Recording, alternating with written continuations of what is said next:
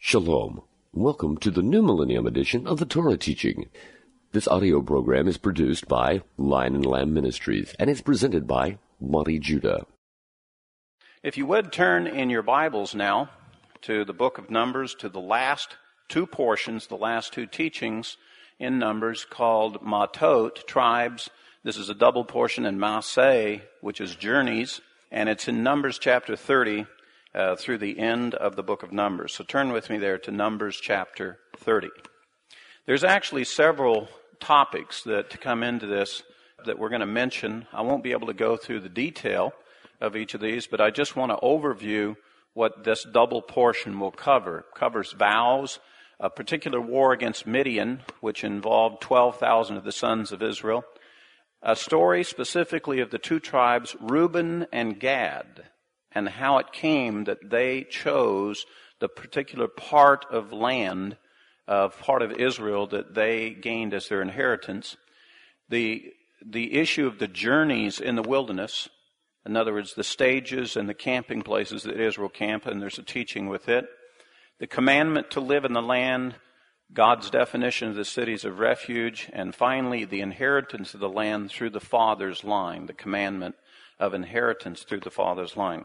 Now, I'm only going to briefly mention some of these, but we'll home in on a couple of them in particular as part of our teaching for this Shabbat. If you'll note with me now from Numbers chapter 30 and verse 1, it says, "Then Moses spoke to the heads of the tribes of the sons of Israel, saying, 'This is the word which the Lord has commanded.'" And the word tribes there is a very interesting word because it's actually a word that actually can mean staff. Now, these are the staffs. And actually, the head of a tribe would have a staff. If you remember Moses, when he led the children of Israel, used a staff. Not a sword or a scepter, but a shepherd's staff. And so, when it talks of the tribes, the heads of the tribes, it's referring to that central staff that would be the head of that tribe. So they just equate, well, he's talking about the heads of the tribes because their symbol would have been a staff to indicate leadership. And then it begins a very, very specific instruction in which that it says, "If a man makes a vow to the Lord or takes an oath to bind himself with a binding obligation, he shall not violate his word. He shall do according to all that proceeds out of his mouth." And the word vow there is also another interesting Hebrew word. Now we translate the Hebrew word neder as vow. Some would translate it as oath or swearing something. But most in English, the closest word that we can find to it is a vow. Now, as a type of speech, I need to make sure that we all have the same definition of what a vow is as compared to other manners of speech. Most of you are familiar with that when you got married, you had marriage vows. In other words, the manner of speech that is done at the wedding ceremony is a very special kind of speech. It's not like a promise or a contract. It's a vow. And as a result of speaking the vow, the state of marriage comes into being. It is the only form of speech in which that we literally speak in the future. And we actually grab the future and we bring it down to the present and we create in our present time a reality based on those words we spoke into the future. And in the case of a marriage vow, as soon as the man says that he vows to his new wife and the new wife vows to her husband, in effect, the state of marriage has been created. Essentially, the minister, like in my capacity, all I'm doing is acknowledging having witnessed and heard the state of vows and making the declaration over them that on the basis of their vows and the sealing of their vows, the state of marriage exists. And all of the audience who witnessed these vows accept that the state of marriage exists at that moment. In other words, by their spoken word, they've changed the reality of the world around us. And in fact, this vow is like unto the same way that God, when he created, in Genesis 1, it says he spoke and things came into being. He spoke and there was light. He spoke and there was things that existed. And in a sense, he's also speaking and creating a reality. Essentially, when a person makes a vow, they are changing God's creation. They are going into what already exists of God's creation, and they're modifying and changing it because they're creating a reality of something now. Something's going to happen, something's going to exist until that vow is completed. God says, if you're going to speak into and change my creation, I am going to hold you to it. And there's some very specific rules with regard, spiritual rules, with regard to what we call vows. Now, maybe you're familiar with the New Testament passage where the Messiah specifically said, don't be so quick, to swear to this or swear to that. Rather, let your yes be yes and your no be no. Because the fact is that if you speak a vow, you are putting yourself under the judgment of God, and He will hold you to that because you've changed His creation. He will hold you to it until you complete it.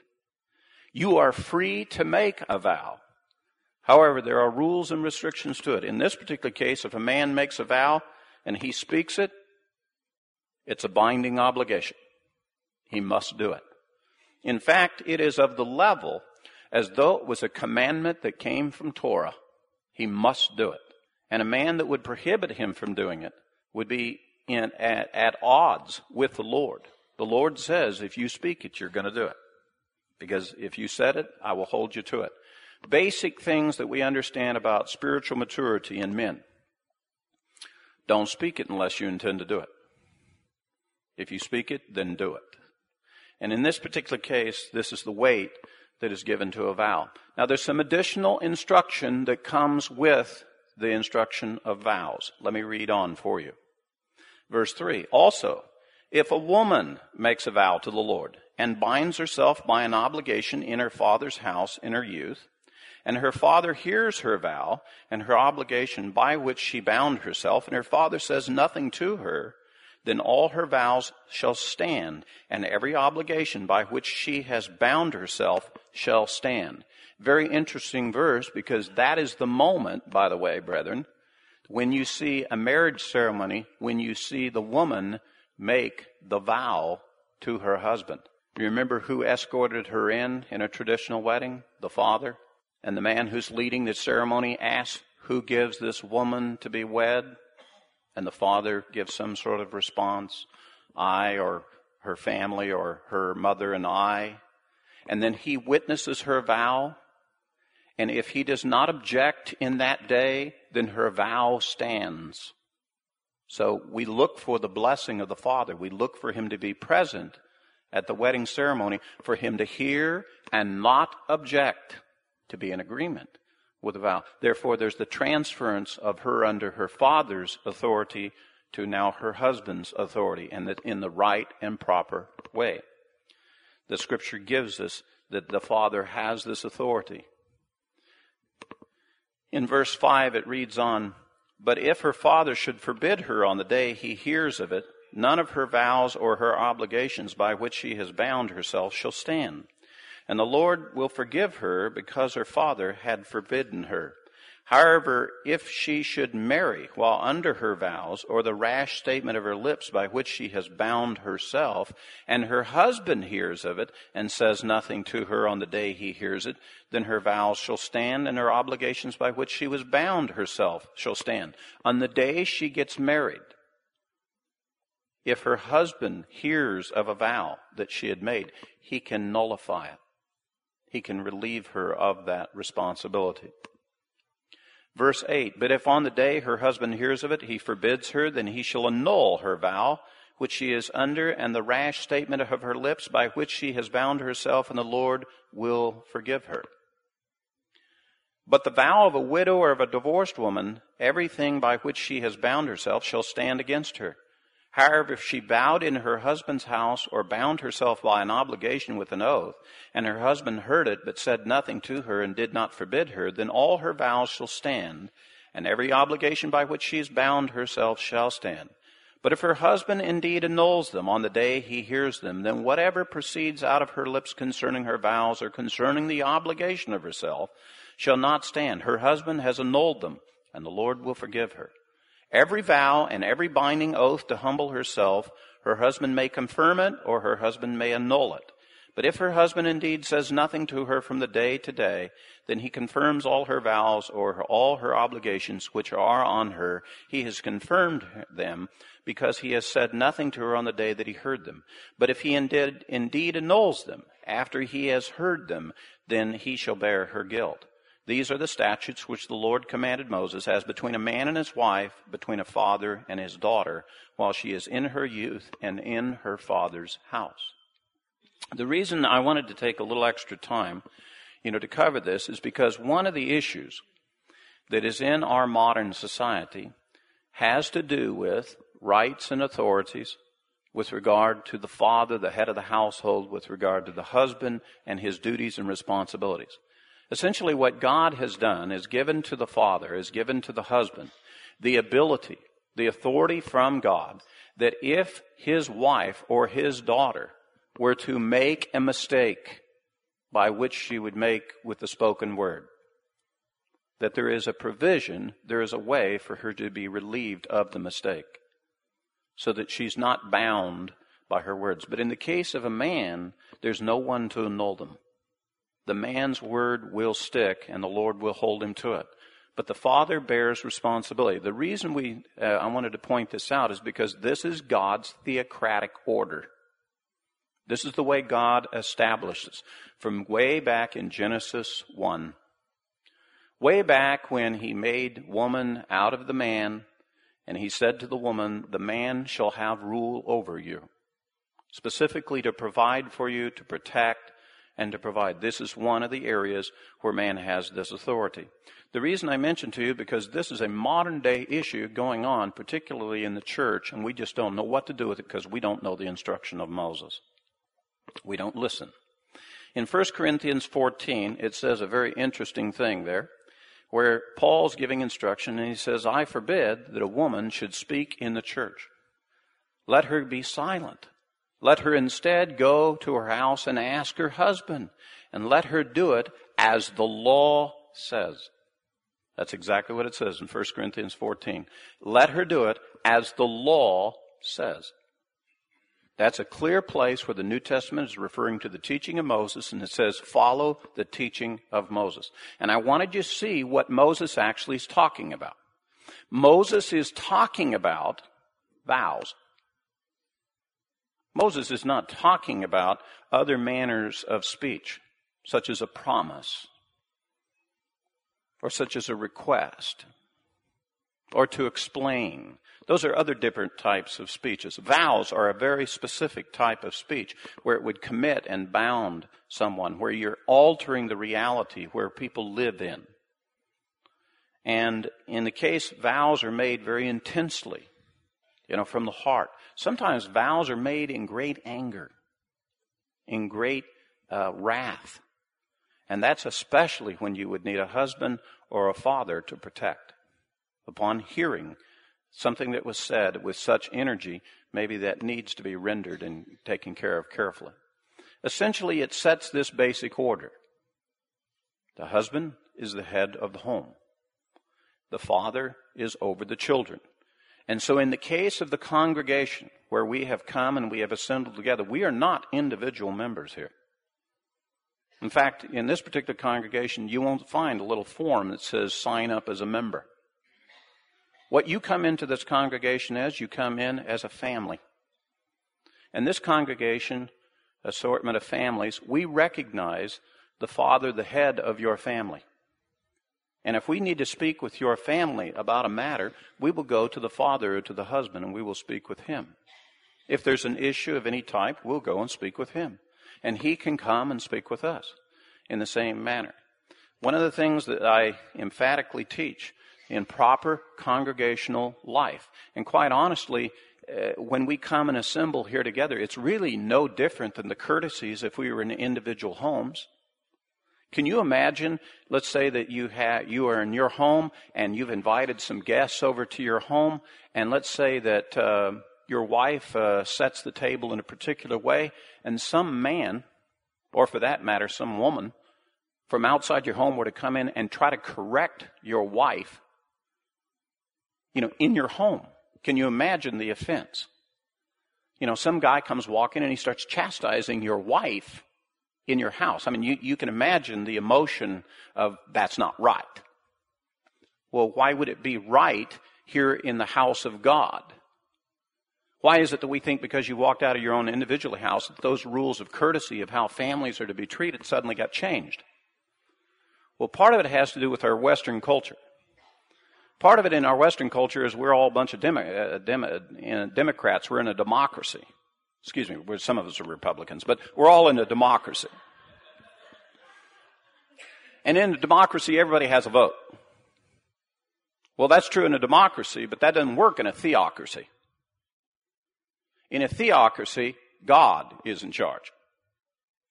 And God has appointed families, and there's an order in families. And when we come together into the house of God, it's to the theocratic principles that we're working to. Each family comes as an individual family. And therefore, the way we conduct ourselves is from family to family. Even the elders of the congregation have no authority to speak down into the individual members of any family. Each wife and child is under the protection of the leadership of the head of that household. In the case of a single parent family, such as a widow or a wife who has children, she has that role and that responsibility. And if we have issue there, then we go to the head of the family and we speak with them. And so if it works that way, in how we communicate and how we work with one another, then it also works in the same way coming back. It's not proper for one of the wives within a family to usurp the authority of her husband and speak to others in the congregation, or to usurp the authority of another man in the congregation. And so this is the point of what Paul is trying to make. And it all stems from this basic instruction in Torah about the basic order of family. The basic order and the rule and authority that a husband and a father has over the members of his family. And the way it is given is not so much to block them on all forms of speech, no, on those forms of speech in particular that have to do with adjusting God's creation. Other forms of speech should all be done in love. In other words, if we see an issue with a member of a family, we need to go to the head of that family and speak with him about that. Why? Because he's the one who loves that person more than anyone else here. Who's the one who knows best how to instruct? They've been doing it for a long time.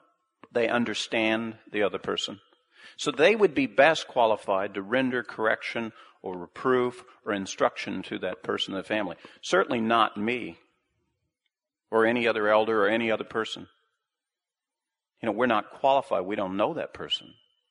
But within the family unit, the head of the family has that responsibility, and therefore it is their proper place for them to be contacted and allow them to take care of the issue and the correction, whatever may need to be done. In the case of the wife, instead of going off and questioning the other guy, what she should do is question her husband and let her husband go ask. Because he will remember the protocol. He will remember, go up and treat with and ask with respect. Be wise, about how we bring the subject up. Let's not go and just accuse someone of doing wrong. Let's ask a question and gain new information so that we can answer. And so to ensure that the protocol is done correctly and properly. This teaching about vows is a very, very important section that sets standards of communication amongst one another, particularly in congregational life. The next part of our portion moves into the story about Israel now doing battle with the Midianites. The Midianites, if you recall from last week's portion, are the ones who dispatched their daughters down at the council of Balaam to get involved with the sons of Israel. Balaam had given the counsel that if you want to destroy Israel, you're probably not going to do it successfully with swords and so forth. The better way to do it is send your daughters down there, let them get hooked up with those sons, let them invite them over to your feast, your customs, your ways, and basically they'll lose their distinctiveness, they'll marry in, and they'll be all assimilated. And now, last portion, and the 2 weeks ago, we had the story of Balak, and we have this elaborate story of Balak, the destroyer, hiring Balaam to come in. And in last week's portion, I told you in advance about what Balaam's real counsel was. And it wasn't about the cursing. Balaam couldn't curse. All he could do was bless. But then I told you this background story. Where did I get that background story from? Well, it comes from this portion. In other words, reading the whole context of all of the text about it, we're able to surmise. And if you will, look with me now in Numbers chapter 31.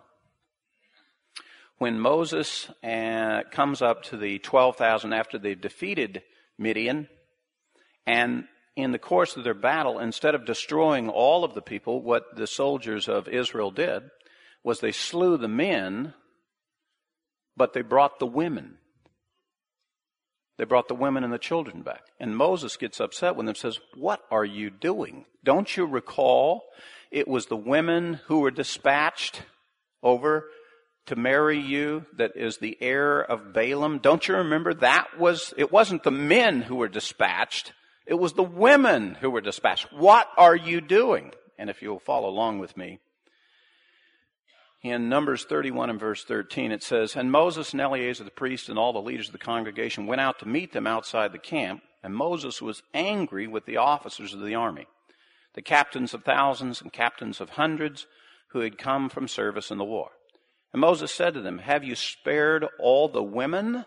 Behold, these caused the sons of Israel, through the counsel of Balaam, to trespass against the Lord in the matter of Peor. So the plague was among the congregation of the Lord. Now, therefore, kill every male among the little ones, and kill every woman who has known man intimately. But all the girls who have not known man intimately spare for yourselves.'" Now, it sounds kind of harsh. Can I be honest with you about that?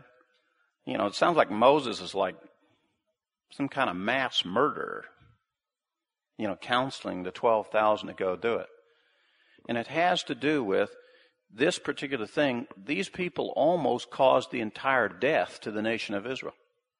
This wasn't one or two that went down. This was a whole group of people who came in with the intended purpose to do as much harm to Israel as could possibly done. And as a result, the Lord gave instruction that vengeance was to be taken on the Midianites. And Moses specifically gathered up 1,000 men from each tribe, the best of the best, to go get them. And they did. They went like commandos. They went right through them. They didn't do the job. They get down there and they start dinking, start having second thoughts about what in the world are we doing here. You know what this is a little bit like? This is a little bit like the consternation you should have if the Lord decides to have the day of the Lord judgment. And he decides that he's going to wipe out his enemies, and then in the midst of the battle, at the end of the day, you look back and there's still a whole bunch of demons left. And there's a whole bunch of murderers and thieves and evil people, and he's decided that it's okay for them to go ahead and join in with the kingdom. We'll go ahead and bring them in too. It's absolutely bizarre. You wouldn't think that. The Lord surely would not do that. So that's basically the bizarre situation that's happening here. Israel, what are you doing? These are the very people who intentionally went out to kill you, to do as much harm to you as you possibly. You were tricked by them. And now, when it was finally time to do justice to them, now you have second thoughts about the justice. That's the problem with man's idea of justice. You get a clear decision and then you don't implement it. So why did we make the decision to begin with? Why did God say, go and destroy the Midianites for what they've done? And then we don't do it. It will get us in trouble every time. The Lord gives you direction, tells you what to do, then you don't carry it out. You start getting second thoughts, you start getting self-righteous, think that you got a better way, and all it does is buy trouble. It buys more trouble. Right now, modern Israel is in the land, is having all manner of difficulty because they would not listen to the instruction of the Lord. He said, make no agreement with the inhabitants of the land. that if you do, they will be like a stick in your eye, a thorn in your side. They will hurt you, irritate you, and make your life miserable. And right now in the land of Israel, would you like to live in a neighborhood where you walk down the block that your wife gets shot? Your children are being killed when they're on the playground by snipers? Talk about being pierced in the side. He knows better. He knows who the enemy is. And if he says that's the enemy and that's the way you deal with it, then deal with it. Especially if he's gone through all of the other stuff and he's rendered his judgment. Remember last week we talked about Phineas. The Lord did render the judgment. Moses had implemented it, but they were hesitating to carry out the word of the Lord. And then Phineas did act on the word of the Lord. It came as a big shock that we would actually do what the Lord says. By the way, the same shocking thing will happen today. If you actually have a person who actually does what the Lord says, you'll look vastly different from the other people in the world, especially people who claim to be following the Lord. I've always particularly enjoyed, this is an excellent example of something that we learn about the Torah in the way the Torah is presented to us. You may have heard me share in times past. I believe the Torah, the instructions of Moses, the basic teaching, first 5 books, I call it the living Torah. There's a cycle to it, just like the cycle of life. There's beginning portions, and this Shabbat is these portions, Mattot, Maseh. And there are lessons and principles that are in here that we will find happen throughout the week. And in the course of this week, I've seen several examples that are following after the teaching portions that are in these portions. And it's like the Lord was prepping me all week long about what this passage is about. Many of you have heard me in the times past share this same concept on many teachings. In fact, one brother was asking me earlier, well, Monty, which part do you know to emphasize? What part do you teach? And I said, well, the Lord's kind of prepping me all week long with what's going on with people. What's going on with my life? What do I see happening spiritually with other people? And then I see the relevance of those issues to what the Torah is teaching. The Lord's trying to show me by events, by the Scripture, the truths of those things. There's a very interesting statement made by Torah teachers about this little veiled reference to the Council of Balaam. Now, I gave a teaching a couple of weeks ago all about the teaching of Balaam that just came from a few of these phrases, including this, through the counsel of Balaam, verse 16. And up in Revelation 2, it specifically warns the last day church. I have this against you. There's some who hold to the teaching of Balaam. Very simple little reference. Just this little reference to it. And the Torah, although it has very few words about it, there's a great meaning, a great understanding. The expression where the Torah will barely mention something, but later on elaborates on it, this expression is made of the Torah. The words of the Torah are poor in their place and rich elsewhere. The words of the Torah are poor in their place and rich elsewhere. There's a wonderful principle there. It works kind of like this. Everybody has a Bible, especially here in America. And there are many Torah scrolls. The words are in their place. And you can go and you open your Bible, and right now we've got our scriptures open. We're looking, and we don't really see the great riches of what the Torah has to offer by just looking at the words in their place. In fact, they look like any words. So they're kind of poor in their place. They're lost in the shuffle with all of the different words and books and so forth. But they're rich elsewhere. Where are they rich? In here. It's when we take the words and the teaching of the Torah and we transfer it into here, then it becomes rich and full of great value. Full of great value in here. There are 3 great things that the world will tell you that a man can get. Wisdom, strength or valor, and wealth. If you have great wisdom, why, you can be very successful in this world. If you have a great strength or valor, you can be very successful in this world. If you have great wealth, you can basically buy anything you want. And I know a lot of men, and you've known a lot of men, they're just average guys, but they somehow got one of those three things or a couple of those things, and they're highly successful in the world. But the same men also can lose it. Somehow they can gain it easy, they can lose it easy as well. And a lot of people in this world are looking for success in life, the blessing, all the good things that life can be. They see the examples of others, and they're out to get them. You know, basically, if you last long enough, one of those things will eventually come to you in some form or fashion. Either some inheritance will come your way, a little wealth, or you'll finally grow up and get strong enough, you'll have enough strength, or you'll finally last long enough that you'll finally give a good answer to some question for somebody, and somebody will say, well, you have some wisdom, and treat you accordingly. I always tell everybody that I'm at that awkward age in my life. I've lost the strength of my youth, and I'm still waiting on the wisdom of the ages, to come to me. I'm somewhere in the middle. But the fact is that all men recognize these three great qualities. And the reason why we can't retain them is because we didn't get them from the Lord.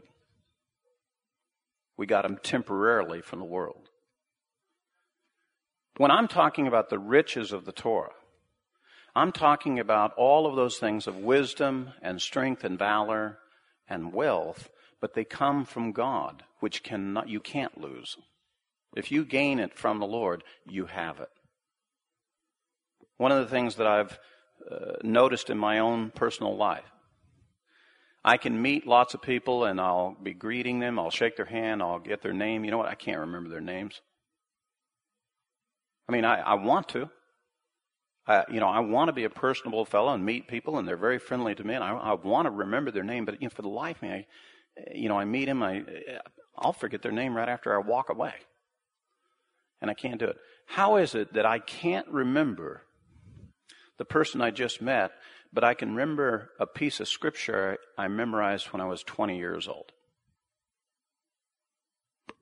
How is that possible? Or how is it that I can remember the scripture that I go and commit myself to memorize, but I can't remember the name of the guy I just met that morning? Well, because the things really of value come from the Lord. The things that are temporal we have in our experience of life. There's another lesson that will come in this portion that deals with this, but this is illustrated for us very emphatically in this next segment of this portion. And it has to do with once the battle with the Midianites is over with, while the inheritances and the booty has been divided up, and they're getting ready to cross over the river Jordan, and the tribes Reuben and Gad have gained many cattle and much livestock. And they take a look at the east side of the Jordan, and there's some valley that runs there along the Jordan River on the Jordan side. And they said, boy, this is great for us. And so the issue came up that the tribes of Reuben and Gad went to Moses and said, we don't want to cross over the river Jordan. We want to stay over here because this is a great piece of ground for us. So turn with me now, and you'll see how this ties in with what we just discussed in Numbers chapter 32. Now the sons of Reuben and the sons of Gad had an exceedingly large number of livestock. So when they saw the land of Yasir and the land of Gilead, that it was indeed a place suitable for livestock, the sons of Gad and the sons of Reuben came and spoke to Moses and to Eleazar the priest and to the leaders of the congregation, saying, now there's a whole series of names there, and the land which the Lord conquered before the congregation of Israel is a land for livestock, and your servants have livestock. And they said, if we have found favor in your sight, let the land be given to your servants as a possession. Do not take us across the Jordan. But Moses said to the sons of Gad and to the sons of Reuben, shall your brothers go to war while you yourselves are here? Now why are you discouraging the sons of Israel from crossing over into the land which the Lord has given them? This is what your fathers did when I sent them from Kadesh Barnea to see the land. It's 40 years later, but 40 years before, the children of Israel at Kadesh Barnea went in, spied the land out, and said, oh, it's scary, we don't want to go there. And as a result, that generation was judged in the wilderness. Here's Reuben and Gad 40 years later. And they're saying, hey, we kind of like it here where we're at. We don't want to cross over the Jordan. We don't want to go into the land. And besides that, you can be guaranteed there's other people over there and there's going to be a war. And Moses thinks that's what Reuben and Gad are doing. But Reuben and Gad are not quite doing that. They're not saying we don't want to be a part of it. In fact, what follows here is an offer on the part of Reuben and Gad that says, look, allow us to build some things here. And we'll park our sheep, our livestock, and our families and our children here. And we'll send our men of war over with Israel, and we'll help them get the land. And as soon as they all have their inheritance, then we'll return back to our land. And how about that? That's what we would call, in Latin form, kind of a quid pro quo. If you ever heard that expression, a quid pro quo. You do this, we'll do that. You know, you let us have this, we'll send the guys over and help you get yours. Quid pro quo. And the way that Reuben and Gad describe their offer, there's a whole nother teaching about this. In fact, Moses will agree to this plan to allow them to do it. But there's some very subtle things that are really what the issue is about, and they tie back into what we were talking about before. If you'll look with me, let me show you how Reuben and Gad make their proposal. Numbers chapter 32 and verse 16. Listen to what they say. Then they came near to him and they said, we will build here sheepfolds for our livestock and cities for our little ones. What's wrong with that? Their priorities are way out of kilter. They're supposed to be building cities for their little ones and then sheepfolds for their sheep. But instead, Reuben and Gad are in it for the gain. And so their priorities are on how they make an income and a living. That's where their priorities are at. Moses will respond to this by agreeing to their quid pro quo to go over and help Israel. In other words, they're saying, we'll go help our brethren, but what we want to do is build for our sheep, and then we'll also build for our children. And if you'll notice the way Moses agrees to the proposal and the way he states the proposal must be done is actually in verse 24. Build yourself cities for your little ones and sheepfolds for your sheep, and do what you have promised. Get your priorities right. You guys are here to provide for your family, to provide for your little ones, not they are there and you're really here to be in the sheep business. You know what? In this world, this is a major spiritual issue with a lot of men. Which is the priority? Do I go to my job to be a success in my job? And oh, by the way, after I'm a success in my job, I'll also plan on building a home and being successful as a father in a home. Or, and my real purpose is to establish a house and a home and to raise up my little ones, and I'm going to use a job to assist me to do that. Years ago, when I worked in the business world, it was one of those days in the company when they sent out the human resources people. You know, the big team of human resources people came out to the branch office, and they wanted to have a little employee meeting, and they brought this very nice lady in, human resources specialist, probably had a grad degree in human resources management, and she came out and assembled all of us guys, all of the staff there in the conference room, and she decided to get up on the chalkboard, and she said, I want us to list, and she says, there are 7 things that motivate employees, and I want us to go through and discuss them, and I could tell what this was going to be. And I'm sure they were going to say, like, job satisfaction and ego and a sense of accomplishment and financial rewards and so forth. And in any case, as she was starting to do this thing, and I kind of knew which way she was going to go with it, I just faintly made eye contact with her, but I turned away very quickly so that without eye contact, she won't call on me and I won't be participant in this discussion. But, she caught my eye, and I knew I was pinned. And sure enough, because I was one of the leaders in the group, she said, well, Monty, what do you think are the 7 things that motivate an employee here at the workplace? And I said, please don't ask me. Please. Ask the other guys. Dialogue. I understand what you're trying to do, and I don't want to be opposed to what you're trying to accomplish. If you are here to do your job, please go right ahead with these guys and do it. And I'm not the guy you need to ask this.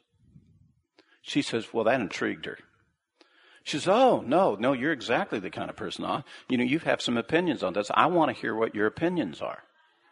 And so the whole room, about 50 in the room or so, all turned, yeah, Monty, what do you got to say? I said, you're asking me what are the 7 things that motivate me in the workplace? And they said, yeah, what are the 7 things? And I said, the 7 things that motivate me in the workplace are money, money, money, money, money, money, and money. That's what motivates me. You pay me money, you give them job satisfaction and stroke their ego. You give me that money because I'm going to take that money and I'm going to go back and do good to my family. I am here for my family, not for you, not for their ego or my ego. I said, you give me the money and you give them ego. And all the other guys said, hey, wait a minute, we want the money too. Blew the whole presentation for the human resources people. And the case of Gad, Reuben and Gad, they have made a fundamental mistake in that somehow they got the idea that the number of livestock was really the important thing. That's what really motivated them. Let's have a lot of cattle. Let's have a lot of sheep. And you know what? I'll tell you what. Let's pick this piece of thing because this is the best one for the cattle. I don't know if it's the best one for my family, but it's the best one for cattle. And first priority, let's build corrals and barns for them. Let's not build cities and houses for our children. Way out of priority. Way out of priority. What Moses is trying to give us some basic instruction. Hey, fellas. Hey, guys. You and I are here for the benefit of our families, first priority. We use the job and we use our careers and our work to meet that goal, not the other way around. My own personal testimony to you is that my own father didn't understand this. My father desperately wanted to be a successful man. I think my father was a genius. I had men tell me so. I had other men, grown men, who knew him business-wise, thought he was. But because he got the priority out of sequence, I don't think he was satisfied with the results. I don't think he was happy in life. I think he struggled. I think he was under a lot of stress. I think he had great difficulty. His children did well.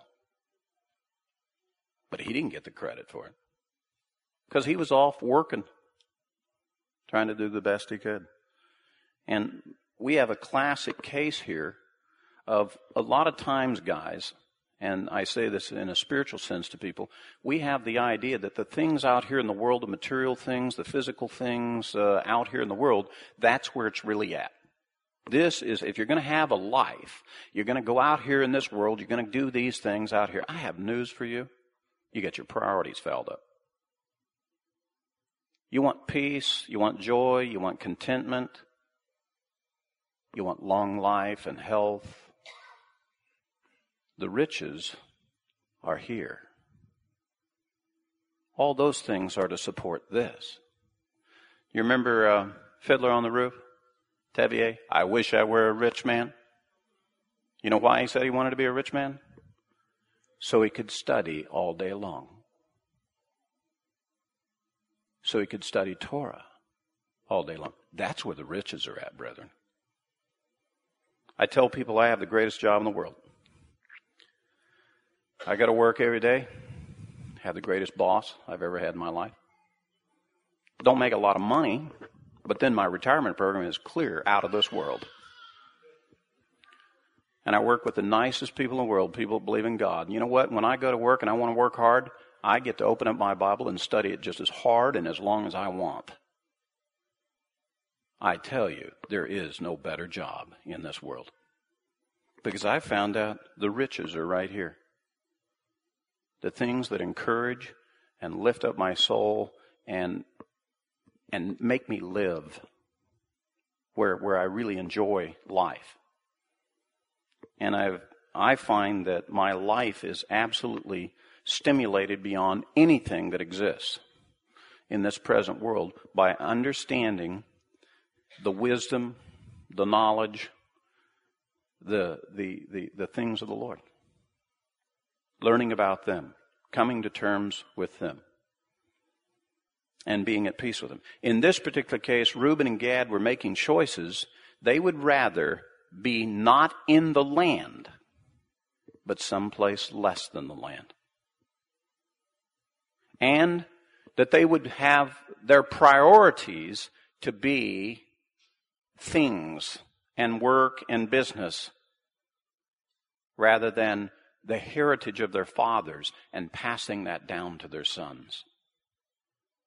That their heritage was not the first priority. They don't realize it's the riches that they have from that. Men who are into personal gain and not into God's purposes will not provide even for their own children. They won't provide for their children. In their effort to get gain, even their children will suffer. Even they will suffer. They will literally rob from themselves and from their children to go after the other gain.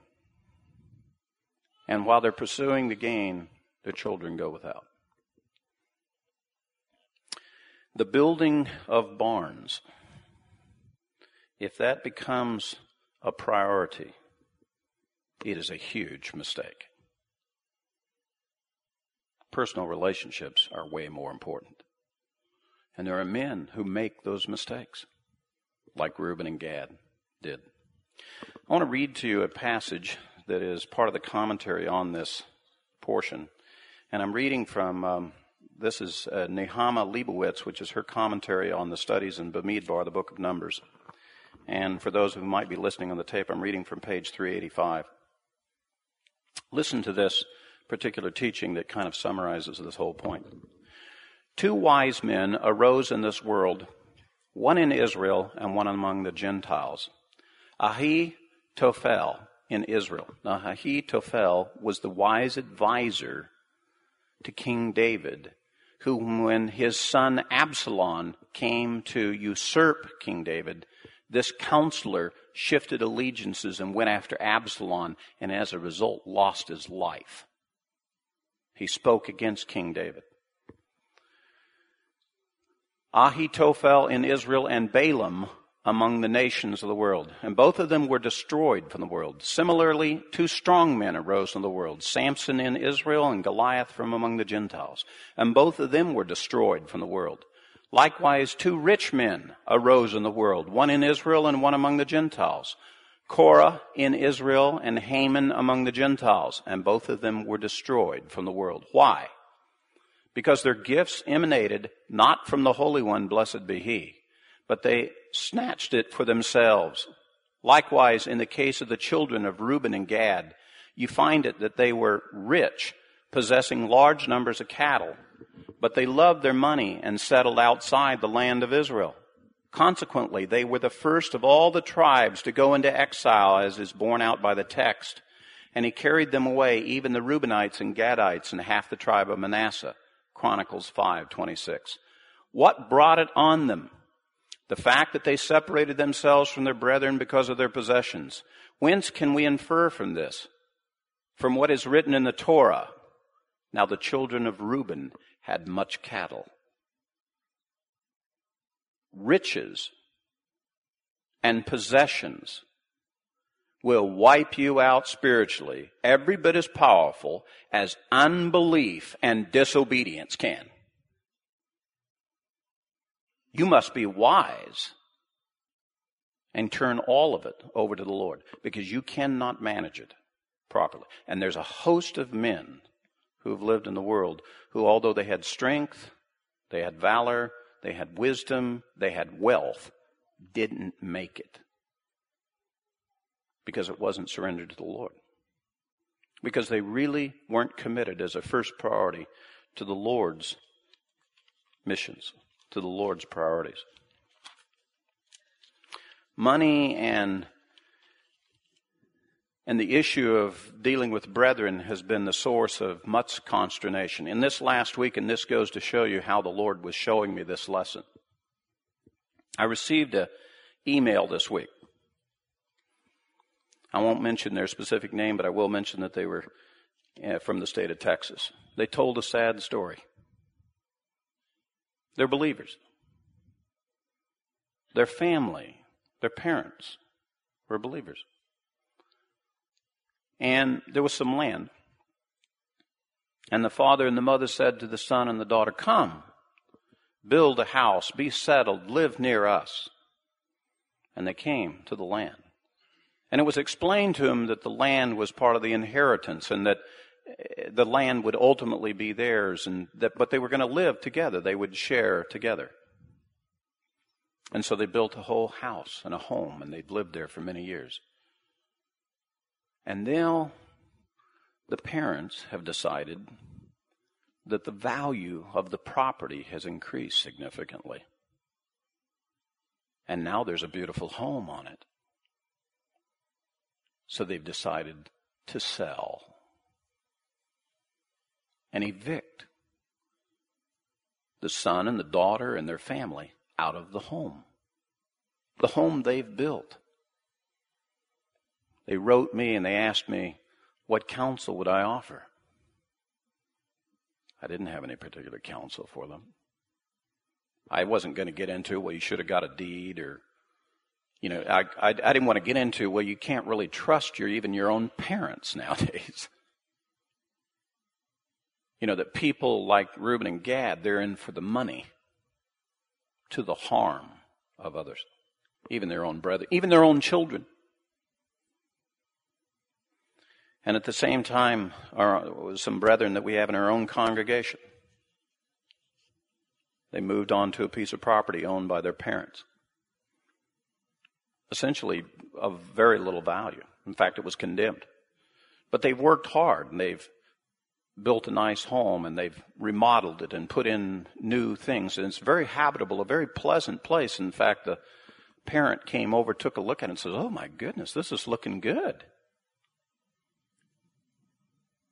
And to their chagrin said, "I'm going to sell it." Sell their home right out from under them, where they had an understanding that they would be there permanently. And now there's even no communication going on between the children and the parent.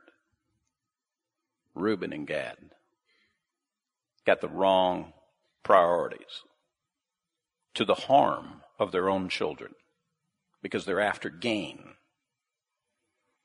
So with all of those kinds of things coming in, it's pretty obvious as to what the Lord's lesson was about this week. And hopefully in covering this, why we can help us to understand these kinds of things happen, to set in some safeguards against it, and maybe we should learn a lesson. Let's not treat our children this way. Let's not do to them what they did. Now turn with me to Numbers chapter 33. And this I'm just going to briefly touch on, and it'll be the conclusion of our teaching. In Numbers chapter 33, we come to a very fascinating piece of the Torah in which we have a whole series of verses, about 36 in number specifically. Actually, it's more than that. In which there's just a dry list of the journeys of the camping places of where Israel camped while they were in the wilderness experience. It begins in chapter 33, verse 1. Now these are the journeys or the stages of the sons of Israel by which they came out from the land of Egypt by their armies under the leadership of Moses and Aaron. And Moses recorded their starting places according to their journeys by the command of the Lord. These are their journeys according to their starting places. And they journeyed from Ramesses in the first month, on the 15th day of the first month. On the next day, after was the Passover of the sons of Israel, started out boldly in the sight of all the Egyptians.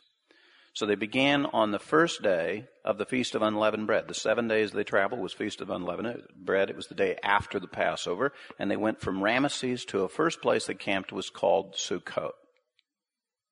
Sukkot means places of tents or huts. And that's the first place they did when they left the cities of Egypt, was they set up tents and huts. And what follows are not the names of cities or geographical locations, but rather things that happened to them, specific events that transpired. In the course of the first year that Israel was on that 40-year journey, they were in 14 different locations. And then in the course of the 38 years that followed after that, they were in 20 locations. And finally, in the last year they were in the wilderness, they were in 8 different locations. This has been a perplexing passage of Scripture for the sages of Israel as to explaining what is the great value, why in the world did Moses put this in the Scripture. If you look at Psalms 19, it says specifically of the Torah that the Torah enlightens the eyes, rejoices the heart, and restoreth the soul. Just what is it about this list of places that we can barely pronounce, let alone understand the meaning of? Just what is it that enlightens the eyes, rejoices the heart, and restores the soul? And some of the sages of Israel have literally given up trying to make sense out of this. Some have said, look, it can't be for some historical geography. That can't be the real purpose. There's nothing enlightening about historical geography. Take my word on this. Nothing that restores your soul, other than drive you nuts. It can't be because of just technical accuracy. In other words, some have tried to argue, well, he gave these particular places so that we could confirm. Well, you know, if you're going to believe it, you're going to believe it. And if you're not going to believe it, you're not going to believe it. This list isn't going to help you. It's just a list. So there's always been a huge question on the part of the brethren as to exactly what this was really about. Why did Moses record this? Because it says specifically, review the verse with me again. Verse 2, and Moses recorded their starting places according to their journeys by the command of the Lord, and these are their journeys according to their starting places. First thing that I want you to take note of, it was by the command of the Lord. So the Lord has a purpose in this. The question is, what is God's purpose in listing these places? That would be part of the real answer to what's going on here. There can only be one conclusion on that. Not the things of the past, but things of the future. You remember our passage is about vows? Speaking of the future. And in the context of the spiritual deeper theme of what's going on, there's something in the future here. And emphasizing the confirmation of that is the way Moses says, and did you catch the double phrase in the verse? Anytime you see the Scripture, particularly Torah, repeat, and the Torah is not redundant. The Torah is never redundant. It's a dead giveaway clue that that's where the spiritual wisdom is at. Now listen to the redundancy. And Moses recorded their starting places. Do you see that? Starting places? And at the end of the phrase, according to their starting places. So what is it about starting places? How can you have 42 different starting places? Because most people would look at this and say, we were leaving Egypt. Moses and the Lord wasn't leaving Egypt. They were going to the promised land. So every time they broke camp, they were starting for the promised land.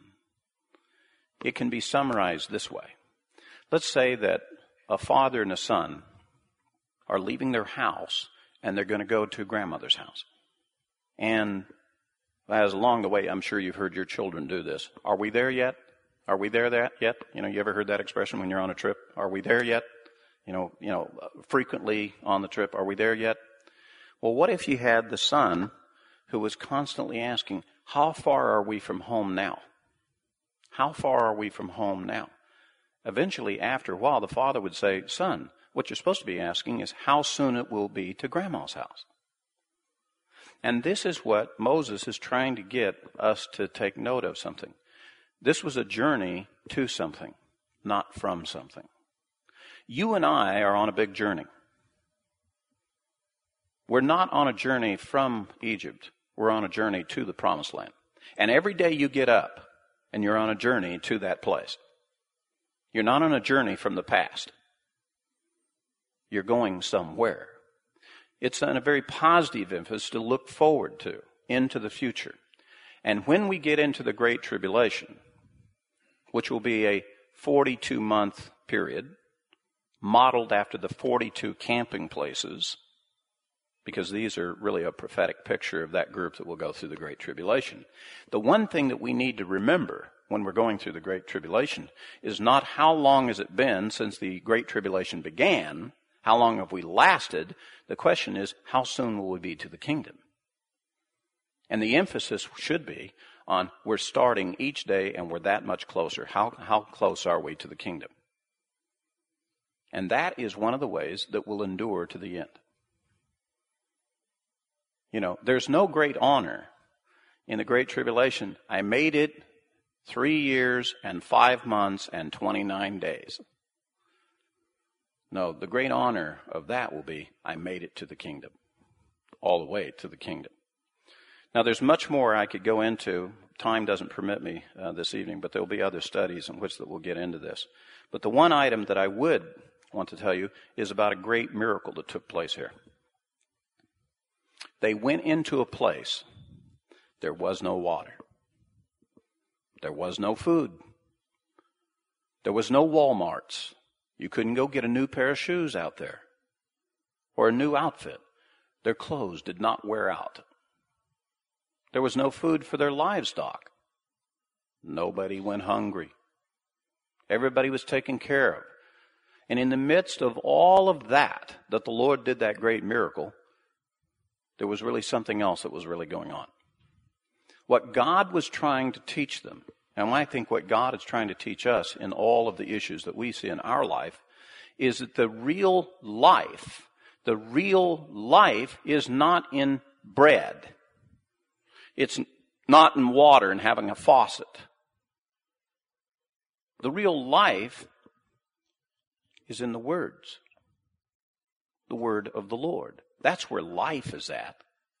Those other things are essentials that you need, that you got to have a little of along the way. But if you want to have a life, if you want the riches of life, the enjoyment of life, the reason for life, then you need to go to the words of the author of life, the creator of life. You need to get some of his kind of food. Thus we have these huge biblical themes, like for example in Deuteronomy. Why did I suffer the children of Israel to go hungry in the wilderness? Why did I make them thirsty in the wilderness? And then turn around and give them water out of a rock and manna. Why did they do that? So that they would learn that a man does not live by bread alone, but by every word that proceeds out of the mouth of God, a man shall live. Now, you and I have the opportunity to learn this lesson and not have to suffer hunger or thirst. Wouldn't it be best if we would learn the lesson as a result of their example? Wouldn't it be better to do it that way? Or do you prefer to suffer hunger and thirst so you can learn this spiritual lesson?